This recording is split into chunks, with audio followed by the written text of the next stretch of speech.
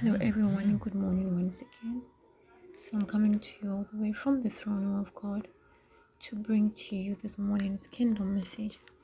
I hope we are all doing very well. Let us pray. I pray that the word of God will speed ahead. I pray that God's word will be honored wherever it goes. In the mighty name of Jesus Christ, I pray with thanksgiving. Amen. Okay, so we will move on straight to today's session. So when Jesus arrived, Jesus discerned through the troubling of his spirit that heaven was not in approval of what was happening on earth. Okay, so it tells us that Jesus' own spirit troubled him. Now, this is another sign of God's restlessness. Okay, if you remember in the case of David, okay, that day that he got hold of Saul's robe and he cut it, the Bible tells us that his heart smote him. Okay, so there was unrest in his spirit. Okay, it is a sign that God is not happy, or the spirit of God is not at rest inside of you. Okay, so when your spirit is troubled, okay, or when your heart smites you, however they said that his heart smote him after cutting King Saul's robe, it's a sign of restlessness of the spirit of God. Okay, it's a state of unrest in the spirit. Okay, and it is one of the ways that God speaks to his children. Okay, now what it means is that there is something happening that God is not in favor of. Okay, which means that it is also not in your favor. Okay, now the so what you're supposed to do, okay, or the best reaction to take is that you instantly switch to pray in the spirit, because you do not know exactly what the problem is, okay, at that particular instant. Okay, but you realize that heaven is not happy about what is happening. Like, it could be that the thing is about to happen or the thing is already happening. So you just have to switch, okay, and pray in the spirit. Okay, now what you be doing is that you are what should be doing is that restlessness that you are feeling inside of you, which is heaven's request, okay, for permission to invade the earth. As you pray in the spirit, you are granting permission for heaven to come down. So by you praying in the spirit, you are trying to say, come Holy Spirit, come Holy Spirit, come, or do what you want to do, Holy Spirit. That's possibly what you are doing. Okay, because the state of restlessness in the spirit is heaven. Heaven is knocking at the door of your heart to be granted permission to cause a change on earth. Okay, so please don't ever ignore that restlessness in your heart. Don't ever ignore that unrest in your spirit. Okay, open the portal for the spirit of God to invade the earth. Okay, don't just sit and allow the spirit of Satan to till your ground. Okay, now let me explain this. Okay, now in the same way that we believe that there's a force of light, okay, there's a force of darkness. Okay, so there are two. So there's a force of darkness and there's a force of light. Okay, in that sense also, there are also agents of darkness and there are agents of light. Okay, and also those of the light pray. If those of the light pray, it means also that those of the dark also pray. Okay, and if they pray, they also fast. Okay, and those of the dark sorry, they also fast very, very much. Now, there's a popular story of actually two popular stories that I'll share right now, of a man that sat in the plane next to a wizard. Okay, and according to the wizard, they were a group, okay, and they were actually praying. Should I say praying for, or for them they were praying for, but for us in the light, they were praying against us, and they were actually praying against Christian marriages, and they were fasting. Actually, the word is like they were fasting against Christian marriages. Okay, so if the forces, if the agents of the force of the dark world can come together and declare a fast against Christians, why can't we also, like, pray also for God's righteousness to be executed here on earth? Okay, so once you have this unrest in the spirit, it means that heaven is knocking at your door to come in.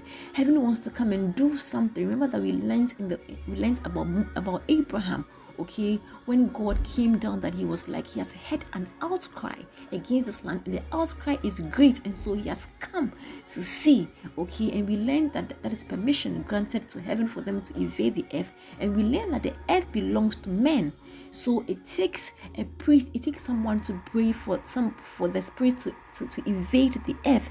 So those of darkness will pray for their agents of darkness to invade the earth, and those of light will also pray for their agents to also invade the earth. You understand? So when God is alerting you, please allow him entry upon the earth. Let him come and do whatever he wants to do. Okay, there's also another popular story of a certain man. Okay, he was born again, and then he was driving on the street. This happened outside. It happened in somewhere in Europe. Okay, so I read about it.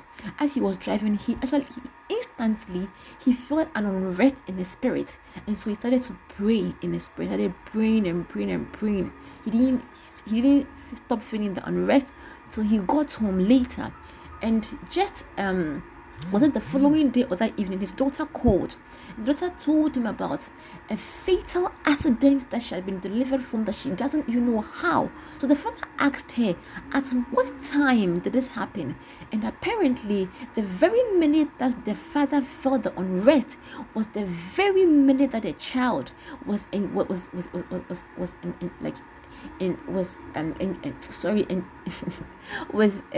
very minute that the child had that accident. Okay, so anytime we have this unrest, let us not ignore it. If it's possible, move somewhere quiet. Don't ignore the promptings of the spirit. Don't ignore the unrest in your heart. Don't just keep quiet, because something is about to happen. Okay, so grant heaven the opportunity to come in and do something in your life. Okay, so Martha said whatever that Jesus asked the Father, he would do. Okay, what Jesus did was he groaned in the spirit. Jesus prayed in the spirit. Now, another evident thing to show that that really, in fact, Jesus groaned and it was a prayer was that he was like, when you read verse 41, he says, so they took away the stone, and Jesus lifted up his eyes and said, Father, I thank you that you have heard me. That's what Jesus said. I thank you that you have heard me. I knew that you always hear me. How did Jesus pray for the Father to hear? If Jesus did not actually pray, how is he saying that I thank you that you heard me? If you didn't pray, how did the Father hear? You understand? So this is evident that groaning in the spirit is a way of praying, and the Father will always hear you, and you will always also give thanks unto him. Okay, so Jesus said that thank you for that, for hearing. So he groaned in the spirit when he was troubled. Okay, his spirit was troubled as man, because Lazarus was not where he was supposed to be. The spirit within him was troubled because what was happening on earth was not what was in the volumes, in the books of heaven. Okay, he had to pray as man to allow God's will to be done in Lazarus' life or upon the earth. Okay, so without prayer, many Lazaruses will stay in their tombs even when it's not their time. Without permitting God's righteous kingdom to be extended like to the earth, many situations will remain in the grave. Okay, many situations that could have been averted will remain rotten. Okay, if without permitting heaven the permission to come upon the earth, man will lose. Okay, so Jesus' spirit was troubled because the situation was not in line with God's order or God's plan. His spirit was troubled because heaven was anxious for a change. Okay, and so he groaned, and so his spirit prayed. He allowed the spirit to pray for God's righteousness to be established. Okay, so like the light of the world, let us cry out with a loud voice, Lazarus, come out. And the man who has died will come out. Okay, his hands and feet bound with linen strips, and his face wrapped with a cloth. Like the light of the world, let us say, unbind him and let him go, and we shall fulfill on all unrighteousness. I'd like to end here today. God will in our next session will continue. God keep you, God guide you, God will call his face shine upon you. Have a very blessed day and stay blessed, because you are blessed in Jesus' name. Amen.